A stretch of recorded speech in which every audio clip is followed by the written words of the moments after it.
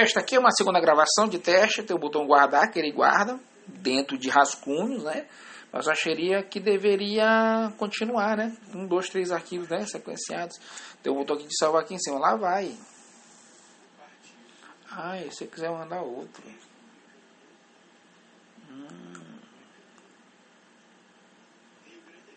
Eu importo. Volta.